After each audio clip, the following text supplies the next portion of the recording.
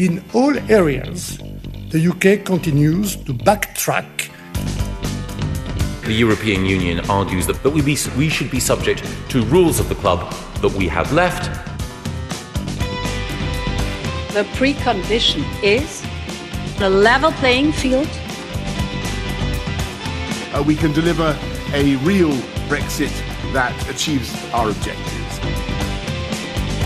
But if there is not a deal, we still need the Irish Protocol or the Northern Irish Protocol fully implemented.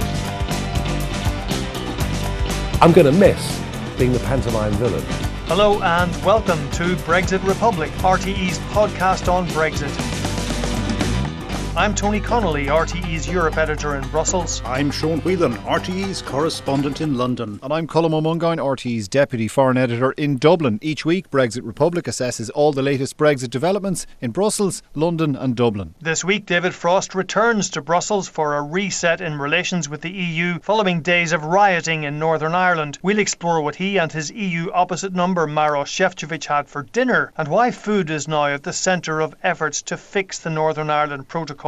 And with talk growing of a thaw in relations, Simon Coveney came to London this week to build bridges, but not necessarily the kind that Boris Johnson has in mind. And as the EU's vaccine rollout starts to gain momentum, we look at the ongoing trade implications of vaccine nationalism. And we'll hear later from Maroš Šefčovič himself. But first, to both of you, in fact, since we've recorded our last episode on the 26th of March, it's been a busy time in Northern Ireland with mostly loyalist youths taking to the streets, and there was plenty of stone throwing and clashes. And as with all of these things, whether people like it or not, these kind of scenes do focus the mind. How are these scenes in Northern Ireland viewed from your respective bailiwicks? Let's start with you, Sean. Well, we've been talking about these issues of SPS checks and Article 16s and shelves not being stocked in supermarkets literally since the start of the year now.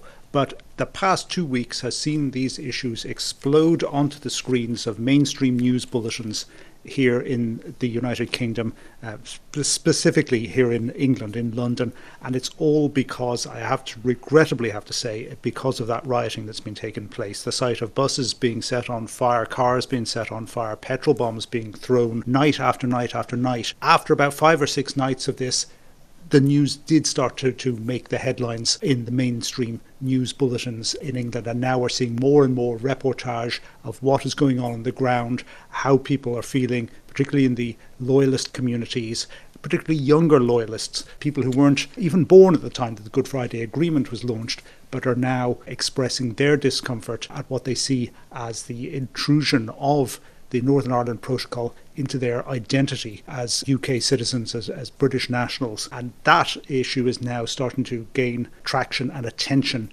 in the wider politics of the United Kingdom. As I say, it's only really this week that it's become bulletin leading or close to the top of the bulletin type stories in the main British media, but it has certainly arrived with a bang, and this whole issue of the Northern Ireland Protocol is now back on the agenda here. OK, it's not just about the Northern Ireland Protocol, although that seems to have been a contributory factor. This is also about the economic situation of that community, that sense of threatened identity, Sean, as you say, and the decision by the Crown Prosecution Service in Northern Ireland not to prosecute anyone from Sinn Féin for the gathering for Bobby Story's funeral, the former senior IRA man, last summer. And all of these things have combined. But even if we're to look at the Northern Ireland Protocol, that in itself is unlikely to solve any concessions on that, is unlikely to solve the issue.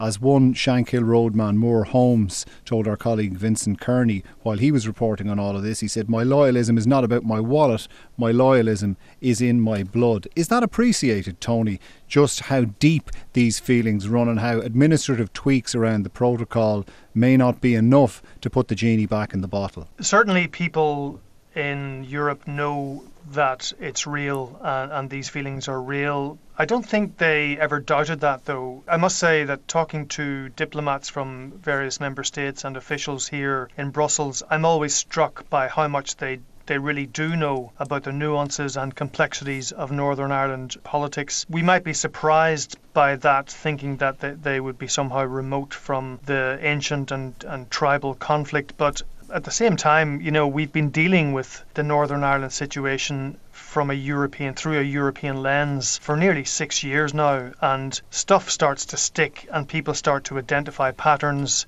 and complexities. And one diplomat I spoke to from a fairly substantial member state in terms of population and size said, look, no matter what we do to the protocol, loyalists will hate it. It's their new no surrender, he said to me. Added to that, people know that there are other factors at play. They know about the pandemic. They know about deprivation in certain loyalist areas. And they also, presumably, and again, our colleague has been reporting on this, the police crackdown on loyalist paramilitarism, mostly in the area of drug dealing, criminal gangs. While the Loyalist Communities Council have said they're an umbrella group representing the UVF, the UDA and the Red Hand Commando, said that the organisations weren't involved, that individuals were clearly involved in getting people out on the streets, getting people, as kids as young as 12 or 13 out on the streets in order to create a ruckus as a way of demonstrating their power against the police in these areas. Yeah, I mean, and none of that sort of stuff is going to win any friends or influence people in national capitals in the European Union or in the European Commission.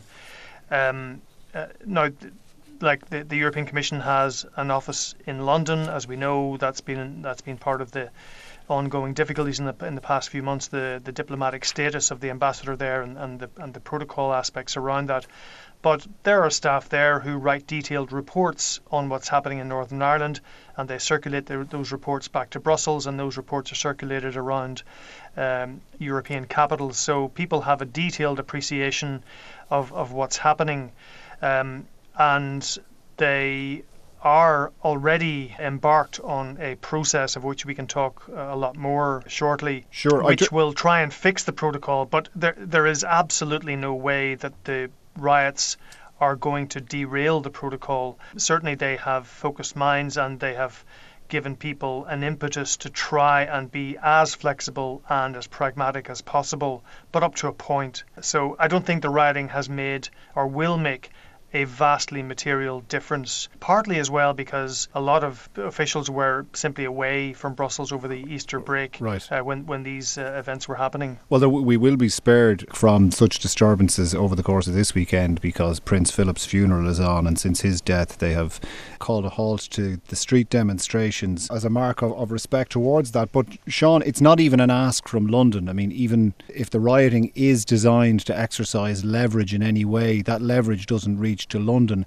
The demand to scrap the protocol from loyalist communities isn't being echoed in Whitehall. No, it's not being echoed in Whitehall. It's not a British government demand at all. And I don't get any sense that they find it in any way convenient in their dealings with Brussels that there should be rioting and disturbances of this scale. If there is a political motive or political background to it, it's more in the realms of unionist politicians themselves, with the drumbeats that have started right at the start of the year about invoking Article 16 to call a halt to it, literally happening in the first week that the Parliament was back in January, when DUP members were calling for an Article 16 freeze on the activity of the Northern Ireland Protocol. Article 16 again, though, cropped up this week in emergency questions to Brandon Lewis, the Northern Ireland Secretary, who pushed back at the EU, as did several other members from the Conservative benches, and saying, look at the way they have acted badly in invoking Article 16 as part of their vaccine policy. Again, these are things that we've spoken about months ago, but are still part of the cut and thrust of politics at Westminster, but also, more disturbingly, in the political life of Northern Ireland itself. They have grown. The situation has been destabilised, not so much perhaps by the protocol itself, but certainly by Brexit. We've seen these long waves washing out from the rock that came into the pond that was the Brexit referendum, and these waves that are now impacting on the shores and leading to rioting. These are the long wave effects of what happened back in 2016. And some people thought it might happen in the nationalist community. Other people are saying, no, look, it's now washed over to the unionist community. And in the traditional divided politics of Northern Ireland, what is being seen as a win for the nationalist community in terms of the protocol is being treated as a loss for the loyalist community. So there's very much a case of zero-sum thinking going on and being promoted in certain sectors in Northern Ireland. How do you de-escalate that, remove the tensions that are there, very obviously present there? Certainly it is focusing more minds in London politics and Westminster politics. And indeed, one of those focused on it is Louise Haigh. She's the Labour Party's spokesperson on Northern Ireland. She met with Simon Coveney on Wednesday evening, along with Keir Starmer, the Labour leader, and Lisa Nandy, their Foreign Affairs spokesperson. The very next day, which is yesterday as we're recording this, she travelled to Belfast for meetings with loyalists. Along the way, she caught up with our colleague Laura Hogan in Belfast and said that really the British government and Boris Johnson himself now have to get involved in all party talks in trying to de-escalate things in Northern Ireland. Here's what she said. Well, I've been speaking to communities around the Shankill today who have expressed really serious anxieties about the recent violence and disorder and about the potential for that to continue over the coming days and weeks. And what they've said to me is that there's a real vacuum of political leadership. The British government has a role as co-guarantor to the Good Friday Agreement to be an honest broker and step in when there's political instability in Northern Ireland, and we need to see that happen now. Boris Johnson should be here convening cross-party talks with all parties to the protocol in order to ensure that we can find political, pragmatic solutions and ease tensions. Well, we need to see the British government stepping up and taking some responsibility for the consequences of their actions here in Northern Ireland. We need to see maximum flexibility both from the British government and from the EU in reducing checks and controls between Great Britain and Northern Ireland. Sean, just to stick with that, Taoiseach and Boris Johnson had exchanged phone calls as well, given what's gone on in Northern Ireland. Simon Coveney travelled to London. What was the main thrust of Simon Coveney's visit that you mentioned there? Was he there to talk protocol? Was he there to talk engagement on solving and calming down the situation in Northern Ireland? Or was it to do with Ireland's Security Council obligations? One would think the former, although that's not mutually exclusive with the latter. No, I mean, it was a case of all three of them. The Security Council, apparently he'd been invited some time ago by Dominic Raab to come when he could, but of course with the pandemic he hasn't been able to, so this is his first trip to London in a year. Normally he'd be here a lot more frequently than that for a range of business issues, so this was a case of trying to round up as many meetings in as short a time as possible. Certainly the Northern Ireland Protocol issue has become very pressing, and it is linked in with the disturbances in Northern Ireland. So he met Brandon Lewis and David Frost together, and the three of them talked through these issues of how the protocol is interacting with the instability in Northern Ireland politics, and that kind of gave Lord Frost insights into the Irish government thinking, more direct insights into the Irish government thinking, before he jumped on the Eurostar and went across to Brussels for dinner with Maros Šefčovič. Also there was that meeting with Dominic Raab, the UK Foreign Minister. That, as you say, was about UN Security Council issues. Ireland is on the UN Security Council this year and next year. No shortage of things to talk about there, from eastern Ukraine to take your pick. But it's another one of these channels through which the governments can speak, which can only be a healthy thing. Exactly. I mean, it's good. And another one, of course, is the British-Irish Intergovernmental Council. It's a body that hasn't met that frequently, although, as Brandon Lewis again pointed out in the House of Commons on Tuesday, it's met more frequently over the past 3 years than it did over the previous 8 or 9 years. And he is in favour of convening another meeting of that, as is Simon Coveney, though he's not sure whether immediately meeting would serve any purpose. There's still some things to be worked through before it's worthwhile bringing those two governments together in a meeting. But certainly we are looking at that as the direction of travel in which he would like to bring the Northern Ireland issues. In terms of the Brexit issues, and of course this is Brexit Republic that we're on here, he was discussing a range of things with David Frost. I asked him about one of the ideas that's been gaining a bit of traction here in London over the past week or so, and again it's something we've spoken about many times here, which is the idea of having a veterinary agreement between the UK and the European Union, similar to Switzerland or New Zealand have, which would remove effectively a lot of the checks that would go on at the Northern Ireland ports. Here's what he had to say about that. This isn't an easy issue to resolve because this has been discussed before, and the The EU proposal around dynamic alignment has been rejected by the British government, and the British government's proposal around a recognition of equivalence has been rejected by the EU side. So we know what's not possible. The challenge is to try and find something that is doable, and I think there's a significant prize for that if we could achieve it in the context of reducing the number of checks, particularly in Northern Irish ports linked to the protocol, of finding a way to create an agreed position on SPS, on plant health, animal health, food health issues. But really that is a matter for the technical teams in Maroš Šefčovič's office and in David Frost's office. But we explored some of that. I wouldn't say that we've resolved it by any means. But I do think that if you are looking for areas that reduce the impact on the ground of the protocol and its implementation in Northern Ireland, to reduce the number of checks that are required in ports, this is an area that I think is more than worth exploring and discussing a way forward on. Is that, from your understanding, the area that is mainly being concentrated on in those technical talks? No, I mean, there are about 27 different issues. They span multiple different areas, whether it's medicines, whether it's VAT, whether it's steel, whether it's SPS, and a whole range of other things in terms of physical infrastructure, following through on commitments that have been made in multiple areas that haven't actually happened yet. So, I don't think that you will see a major breakthrough this evening in terms of discussion between the two sides, but hopefully we can see a building of trust, sort of a reinforcement of the message from the British government that they're serious about implementation of what's been agreed, and also a discussion between the two sides on the pragmatism that's needed to make the protocol work on the ground. I think it's important that Ireland doesn't put itself in the position of being a negotiator here. We're not. We're very much on the EU side, and we speak to the Commission a lot. But this is really for Šefčovič and Frost to try to work their way through these 25, 27 areas to see whether we can get a pathway forward that both sides can sign up to. And that's I think where the process is right now, which is a much better place, by the way, than where we were a few weeks ago, when the focus was very much on trust, legal challenges, standoffs, and so on. I mean, I think there has been an improvement in the mood between both sides, and that's very much necessary to move this thing forward.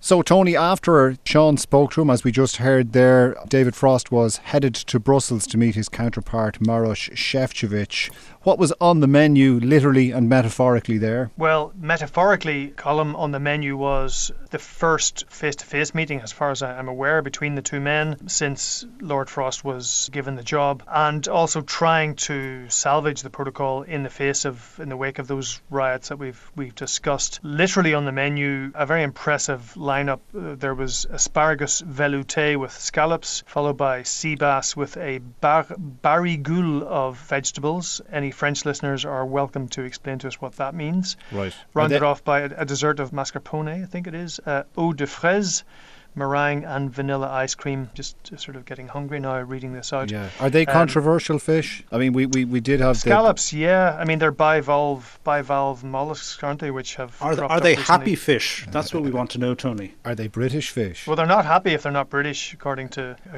yes, Jacob Rees-Mogg. Jacob Rees-Mogg himself. In the House of Commons. Yes. Happiest fish in the world. Yeah. So they.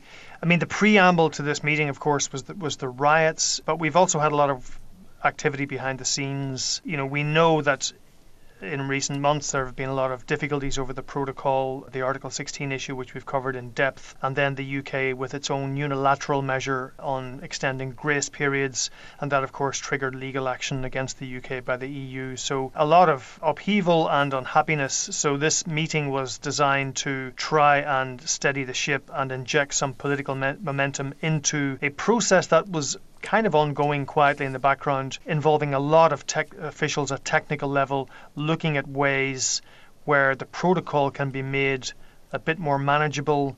Some of the very hot button issues that have fed into the whole identity question that we've discussed about what food you can or can't buy in Northern Ireland if it's come from GB. And to get the process rolling, the Commission had asked London for a roadmap to spell out exactly where and when they would come into compliance, to full compliance with the protocol. So that is, when are you going to have the permanent border control posts up and running?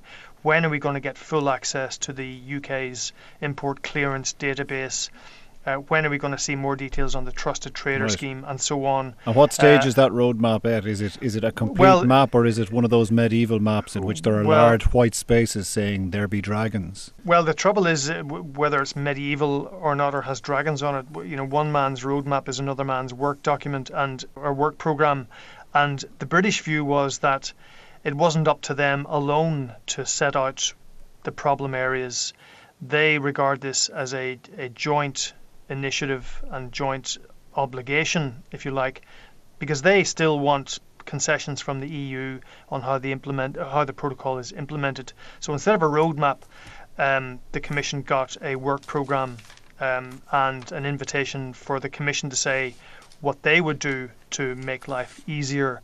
The Commission, I understand, was less than thrilled at this document which arrived, but they felt that it was a starting point. The document came with a letter from David Frost, which in turn also said, look, this is a starting point, let's work with this. The Commission briefed Member States in the Working Party just at the end of March, made up of officials from Member States, and they agreed to give the Commission a mandate to embark on a very technical exercise now to see what exactly can be done to make the protocol easier to manage while still respecting the integrity of the single market, and what must Britain do in return to meet its obligations under the protocol. In other words, have those things ready by a certain time, meet certain milestones along the pathway over the next weeks and months, and then the dinner, therefore, on Thursday night was to give that process the kind of political impetus it needed, and I think that's what's happening now. I understand it was a very good, constructive meeting. Both men spoke for half an hour before they dived into the asparagus and sea bass. And interestingly, too, there are new people involved in the teams of officials on the UK and the EU side. Marie Simonsen, who is a Danish official working for the European Commission, and Rebecca Ellis on the UK side, both seen as very professional, very competent individuals who've brought, I think, a kind of a fresh perspective. And that has added to a very positive mood that something can be worked out. But it's still going to be fairly difficult and will take quite a bit of time. Right. And you've been speaking, you caught up with Maroš Šefčovič today, so to maintain the momentum of that rather positive tone you're striking in the course of this interview, he strikes a rather positive tone himself. Vice President Šefčovič, welcome to Brexit Republic. You've had a long and late dinner last night with David Frost. You've given your technical teams a political steer, I think you called it. Does that mean that we are on track for some kind of conclusive, comprehensive agreement on the outstanding issues of the protocol? That's definitely the goal, and I really have to appreciate the good constructive atmosphere we had over the dinner yesterday. But I have to say that we've been in very intensive contacts with Lord Frost over the last 3-4 weeks. So before the Easter, during Easter, after Easter, just to create the space for our technical teams, for the co-chairs of the specialized committees to go through all the very important issues we have to resolve jointly and together. And I'm very happy that it was also acknowledged yesterday that what we are looking for now is a joint approach to solving these problems, because only in that way we can give the predictability, prosperity and stability to the island of Ireland, which absolutely deserves that. How much have the riots and the images from Belfast and Derry and other parts of Northern Ireland contributed to the process at the moment? Has that perhaps made people in Brussels and in national capitals wake up to the reality of what the protocol means on the ground? I think that it just shows that what kind of responsibility we have. I mean, all of us. I mean, it's a huge responsibility, and therefore what we want to do is to make sure that we'll be working jointly with the UK, Lord Frost and myself, to make sure that we would be working in finding the good solutions for the people on the island of Ireland, and to make sure that the withdrawal agreement is properly implemented, and at the same time that all that advantages we've been discussing and describing where the protocol on Ireland and Northern Ireland was being adopted are actually put in practice. And that's, I think, should be our own goal. And I'm glad that now we have a joint approach. Of course, it will be very difficult way. I mean, of course, we haven't resolved everything. I mean, there is still a lot of things to do because the relationship between EU and UK is massive. So there is lots of areas of cooperation, and a lot of the things have to be resolved. And of course, for us, what is important is that the withdrawal agreement is properly implemented, that we, of course, protect the integrity of the EU single market, but at the same time that we do it in a way that all communities on the island of Ireland would see that has a positive side to it, and we definitely want to develop it to the maximum. It's been, of course, a difficult few months for the relationship between Europe and the UK around the protocol, the Article 16 issue, the embassy in London, and the arrival of Lord Frost was seen as heralding a more abrasive, perhaps antagonistic attitude by the UK. But I get the impression that the chemistry is better. Is that fair to say?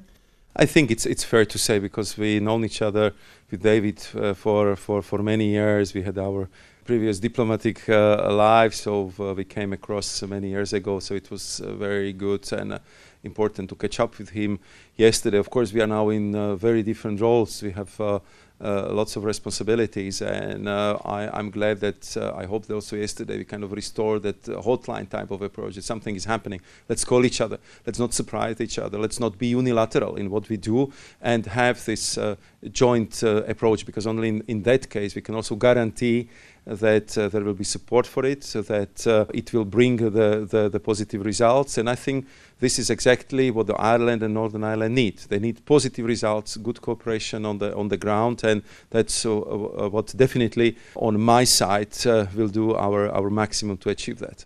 Now, the UK has presented its own work programme or roadmap, as people are calling it as well. It hasn't been published or shared with member states, but is it possible for the EU to accept at some point that things like sausages or bulbs or plants with soil coming in from GB to Northern Ireland don't really pose an existential threat to the single market? I mean, can we see genuine compromises here? I think we spent the first week since arrival of Lord Frost on identifying what are the problematic sectors, and there are more than 20 of them on UK list of priorities, but also on our rather long list of priorities, and we have to take one by one. And I think what is very important is to overall progress, to see that for us, of course, the respect for the withdrawal agreement, respect for union law are absolute prerequisites. We cannot renegotiate the withdrawal agreement or the protocol, but we want to make sure that we look from every possible aspect, from every possible technical solution which we can put on the ground, but that needs the good faith negotiation.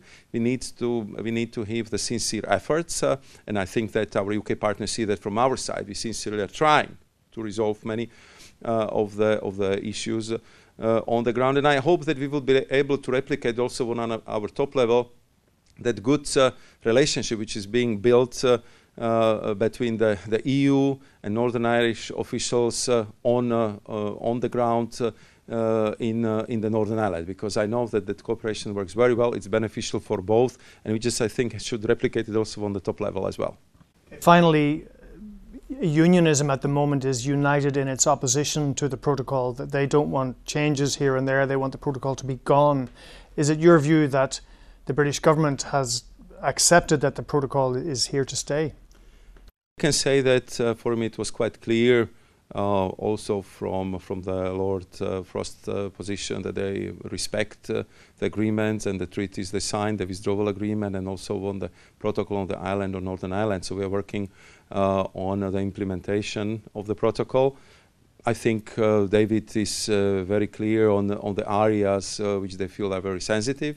We of course understand that, and we are also very open in telling them what is very sensitive area for us. So we just need to find a way how we can build bridges over these problems, over these issues which are on the table. And I hope that through the good faith negotiations, if we really put our minds to it and a goodwill into it, that we can resolve any problem which are on the table. I think we are already quite well tested, because I think to get through so many years of negotiation of the withdrawal agreement, the protocol, the TCA, so we have shown that we can find a solution if we sincerely want to do that. And on our side, that sincerity is very clear. I believe that it's the same with David. Yesterday, the talks we have were very constructive, but there is a lot of things to do, and hopefully through that positive attitude we can overcome the difficulties. Perfect. Thank you very much. So that was all very positive, Tony.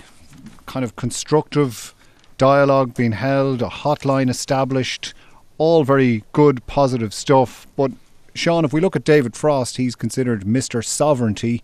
So how is something like an SPS coordination or alignment, how's that going to go down, if at all, on the London side of things? It's going to be really difficult because, the British were prepared to take it on a sort of a trust basis that, we have the same standards as the EU now, so you should just recognise us, have a mutual recognition, whereas the EU has been looking for this dynamic alignment in which the British would have to follow EU regulations and changes to those regulations later, and those two ideas couldn't meet. They couldn't meet in a whole range of areas, and again this cuts right down to this sovereignist argument, and is supplemented by the notion of it would constrain the British in seeking new trade deals with other trade partners, most notably the United States. Absolutely the US in particular, because the US always ask for agricultural access in any of their trade treaties. That in itself is a controversial issue here in Britain, not least because the British farm lobby like the kind of protections that they've been used to sheltering behind for the last half century as part of the EU system, and don't necessarily want to open themselves up to lots of competition from America. So amongst the most enthusiastic opponents of chlorine chickens or hormone beef are chicken and beef farmers here in the UK. However, Lord Frost does have his own ideological, objections to doing those kind of deals with the EU. Whether the technocrats on both sides can find workarounds here that might have the same sort of effects remains to be seen, or as some people are starting to conjecture here in Britain, whether the notion of a quick trade deal with America is starting to slide away now, and that perhaps agreeing to some kind of dynamic alignment type of process for the next 4 or 5 years with the EU to be reviewed with a sunset clause after the next election and after the next Stormont elections. Maybe that might be another way out of it, to just get them over the hump of the next couple of years when this Northern Ireland Protocol issue is going to be extremely problematic unless solutions are found. And again, having this kind of food SPS check, that's where the real bulk of the problem is, and the vast bulk of the physical checks that have to be carried out are because there isn't that alignment between the two regimes. So that is definitely an area that ought to be, and indeed is being looked at by the two sides really intensively, as Tony has said. Right, well, before we go to the future point of chicken nuggets smelling vaguely of Domestos landing on shores nearby, Tony, what nuggets did you manage to winkle out last night in terms of any bumps in the road flagged with you?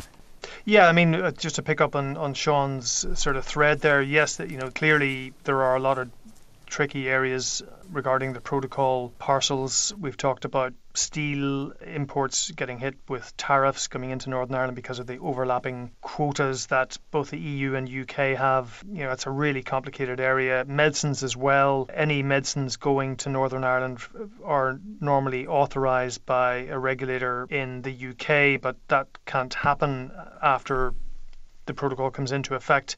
There's a grace period at the moment because those medicines could then circulate throughout the EU. This doesn't just affect Northern Ireland, it affects Malta and Cyprus as well, because those countries are kind of batched off in terms of distributing medicines that are produced in the UK or marketed from the UK. So there's all of these issues, but the really tricky ones revolve around food SPS rules because it deals with public health. I mean, that's a very political and very sensitive issue for member states, and it deals as well with the integrity of the single market. On the question of an SPS agreement, some kind of veterinary agreement, yes, there's been a lot of talk about that here in Brussels as well as in London. We should distinguish between a Swiss-style agreement where Switzerland effectively swallows the entire EU rulebook on food safety, and a New Zealand-style agreement which is more like equivalence, where the EU recognises to a certain extent that New Zealand food is well produced and is safe. That just reduces friction. It doesn't remove it altogether, and the volumes of food are a lot bigger for Great Britain to Northern Ireland, so that's not really going to work for the EU, and the Switzerland model is not going to work for the UK under the Boris Johnson government because of the sovereignty issue that Sean has mentioned. What they're going to look at now over the next months is each individual component of the SPS spectrum. The Commission will take a risk-based approach to that to see what exactly is the precise risk of food coming in from the UK to Northern Ireland. What is the precise risk to public health? What is the precise risk of it getting into the single market and creating some kind of ambiguity? And this gets into how trustworthy is the UK system. UK officials will say, look, on the 1st of January, we had the same standards as the EU. We haven't changed them. We can say we're not going to change them for a while. Can there be some way that the EU will recognise that and apply that to their risk analysis? For that to work, it would sound like you'd need a very non-antagonistic relationship between the EU and the UK. Some of the rhetoric that we've heard since the beginning of this year would want to be dialed down. We get into the whole vaccine diplomacy thing with Sean in a moment, but the mood would want to improve between the two sides and a far less confrontational tone be at play. Yeah, that's true. And also it's always important to remember in these conversations that Maroš Šefčovič is par excellence a diplomat and a deal maker, and he's managed to reconcile and resolve a lot of issues in the past year with Michael Gove, first of all, and he's doing the same now with David Frost. It's not the same to say that member states will sign up to something that he cooks up with David Frost, and a country like France, you can be guaranteed, will not give you any loose change over shortcuts around food safety and that whole question of public health. So this will be a tricky one, and there may be dead ends where they simply can't get agreement. But something like guide dogs and the issue of guide dogs moving from Northern Ireland to Great Britain, needing to be quarantined because now the GB is out of the EU, needing a special health certificate, whereas before they could just move back and forth. I've been led to believe that there will be an early win on that one, or an early sort of low-hanging fruit type agreement between both sides. Also, getting back to identity, I'm told that it's very important for unionists to be able to take their dogs to Scotland and back. Who knew? I certainly didn't, but this is another very sore point for people in Northern Ireland, this idea that you have to put your dog in quarantine when you hop over to Scotland for a trip and then get a special health certificate. So I think they will find some early agreements on that, but when it comes to meat products, chilled meat products, dairy products, none of which have been produced under strict EU food safety rules, but they have been produced by the UK, who's saying, look, trust us, our food safety standards are the best in the world, etc., etc. You've got to ask yourself, what's the legal framework for this? It's all very well having a common sense, pragmatic approach, but at the end of the day, you're going to need a legal framework. And you're going to need a hell of a lot of time. I mean, the process you're talking about there sounds like the kind of line by line stuff that would go on in a trade negotiation. Normally, it's just happening after the fact here. It will take months, but the key point is that it's process. It's officials getting down to very nitty-gritty discussions, and as long as they're doing that and they're making incremental progress, then that message goes out loud and clear, and that, it is hoped, will just keep the temperature kind of manageable in Northern Ireland, especially during the marching season. All right. Well, there's life in the old podcast yet then, Sean. I mentioned vaccines there, and you just wanted to touch on the vaccine rollout and the ongoing trade implications of vaccine nationalism. How has that cropped up this week? Yes, it's cropped up this week because the OECD, the Club of Rich Industrialised Economies, has did a bit of digging on vaccines and vaccine components and all the other bits and pieces that go into vaccination trade, looking at who's been doing what, and started mentioning a few of the things we've been talking about, the role of SPS checks, would you believe it, in vaccine components, and technical barriers to trade and non-tariff barriers and tariffs as well. Apparently there's about 20% of the countries in the world, amazingly, put tariffs onto vaccines. Vast majority of countries obviously don't. But they were saying things that we've been talking about here.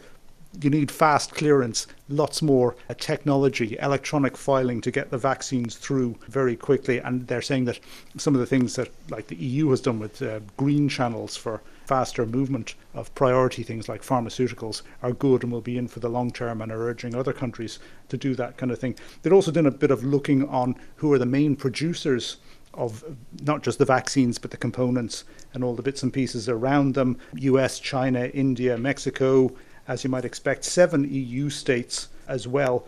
They did the top 3 producers of about a dozen different categories of things, and that's where we discovered that Ireland is the world's number 2 producer of needles. If you're going to be doing vaccines, you need needles, and Ireland is the number 2 to America in terms of producing these needles. And why not? The hollow needle for the hypodermic syringe was invented in Dublin in 1844 and is still providing for the country that invented it many, many years later. Strangely enough, though, the UK didn't feature in any of the top 3 items there. Romania did for freezers. It's the number 3 supplier of freezers. Get that green jersey off, you go on. Get the green jersey on. I mean, Poland is in there as well as places you'd expect. The Netherlands, the world's number 1 supplier of dry ice. Who'd have thunk it? But they are. And of course you need that if you're wrapping up your special Ever been to a gig? vaccines. Ever been to a gig in the Netherlands, Tony? Is there a particular penchant for dry ice, or in the clubs of the Netherlands? They export it all. You can rely on them. Yeah, there is apparently. Also, Scandinavia do a lot of that kind of stuff with their sort of thrash metal. Those singers who sound like the Cookie Monster. Right. Very good. In terms of the vaccine nationalism, though, I mean, things have quietened down this week in the UK. It is, of course, because of Prince Philip's funeral, which is taking place over this weekend. It might just be one of those times where there's a little bit of a pause and a reset. And time for people to start thinking before they start saying things and stirring up the pot. Everybody's running into all kinds of difficulties over their vaccine supplies at the moment, and it might just be nice, maybe this is just wishful thinking on my part, of course, but if they just calm it down a little bit, it's a nice time to reset things. Also, in terms of the British government, they want to start focusing now on their G7 summit in June, and also the elections which are going on here in the UK as well. So they might start to go a little bit quieter on the EU back and forth and bitching and moaning at each other, and that might be a good thing and might give a little bit of quiet space for Frost and Šefčovič and their technical teams to do a bit of working out. Right. Tony, what's coming up in the coming week between now and the next episode for you? Is the trade and cooperation agreement inching closer to ratification in the European Parliament? I think it is, yeah. So we've had 2 committees at the European Parliament, Trade and Foreign Affairs, who've given the go-ahead to the trade and cooperation agreement.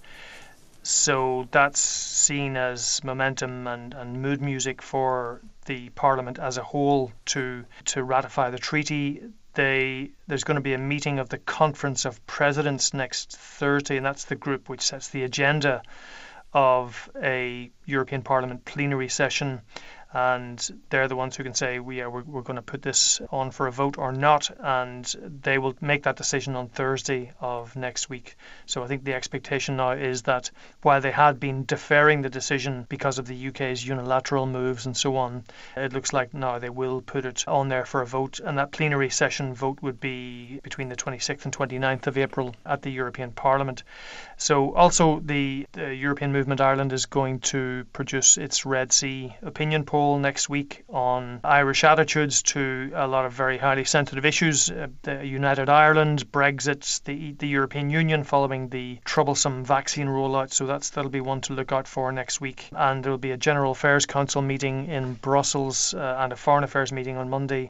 So the General Affairs Council, of course, is European Affairs Ministers, and they're going to be looking at the relations with the UK, not just the protocol, but the wider relationship and how that's going to be managed. Right. Brexit's still winkling its way back onto all of these agendas, which I'm sure they hope they'd be well shot of. What about you, Sean? Anything coming up? Are the UK nations all beating the drums in advance of elections in May? Is that the general concentration, or are there any Brexit-specific events coming up? Not Brexit-specific, but UK politics probably going to rebound into action. They have been in this quiet period fighting their better instincts to go out and do electioneering, it has to be said. Not all of them have been successful in that battle, but the official period of mourning ends on Sunday, and so ministers will be out on the media and then back into the Parliament, and the gloves will be off, I think, because there's a lobbying scandal which is bursting out all over. It would have been much bigger this week, I suspect, were it not for the dampening effects of the royal funeral,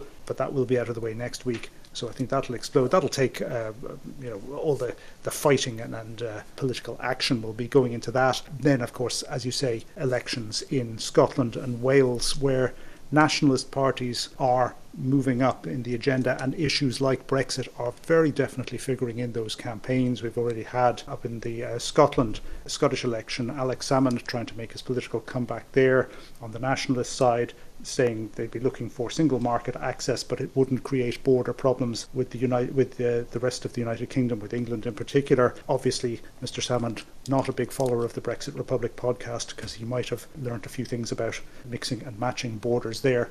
So, yeah, these things are very much in the mix. Just because Brexit has happened, it doesn't mean that the consequences of Brexit have gone away, certainly not in the politics of the EU nations. Northern Ireland not going to the polls in May, not until next year, but that of course leaves more time for these conflicts either to flare up or get sorted out, perhaps in more seafood dinners in Brussels. You never know. You never know. OK, that's it. We live in hope indeed. All right, that's it from me, Colm O'Mungan, RTÉ's Deputy Foreign Editor here in Dublin. From me, Sean Whelan, RTÉ's correspondent in London. And from me, Tony Connolly, RTÉ Europe Editor in Brussels. Thanks for listening.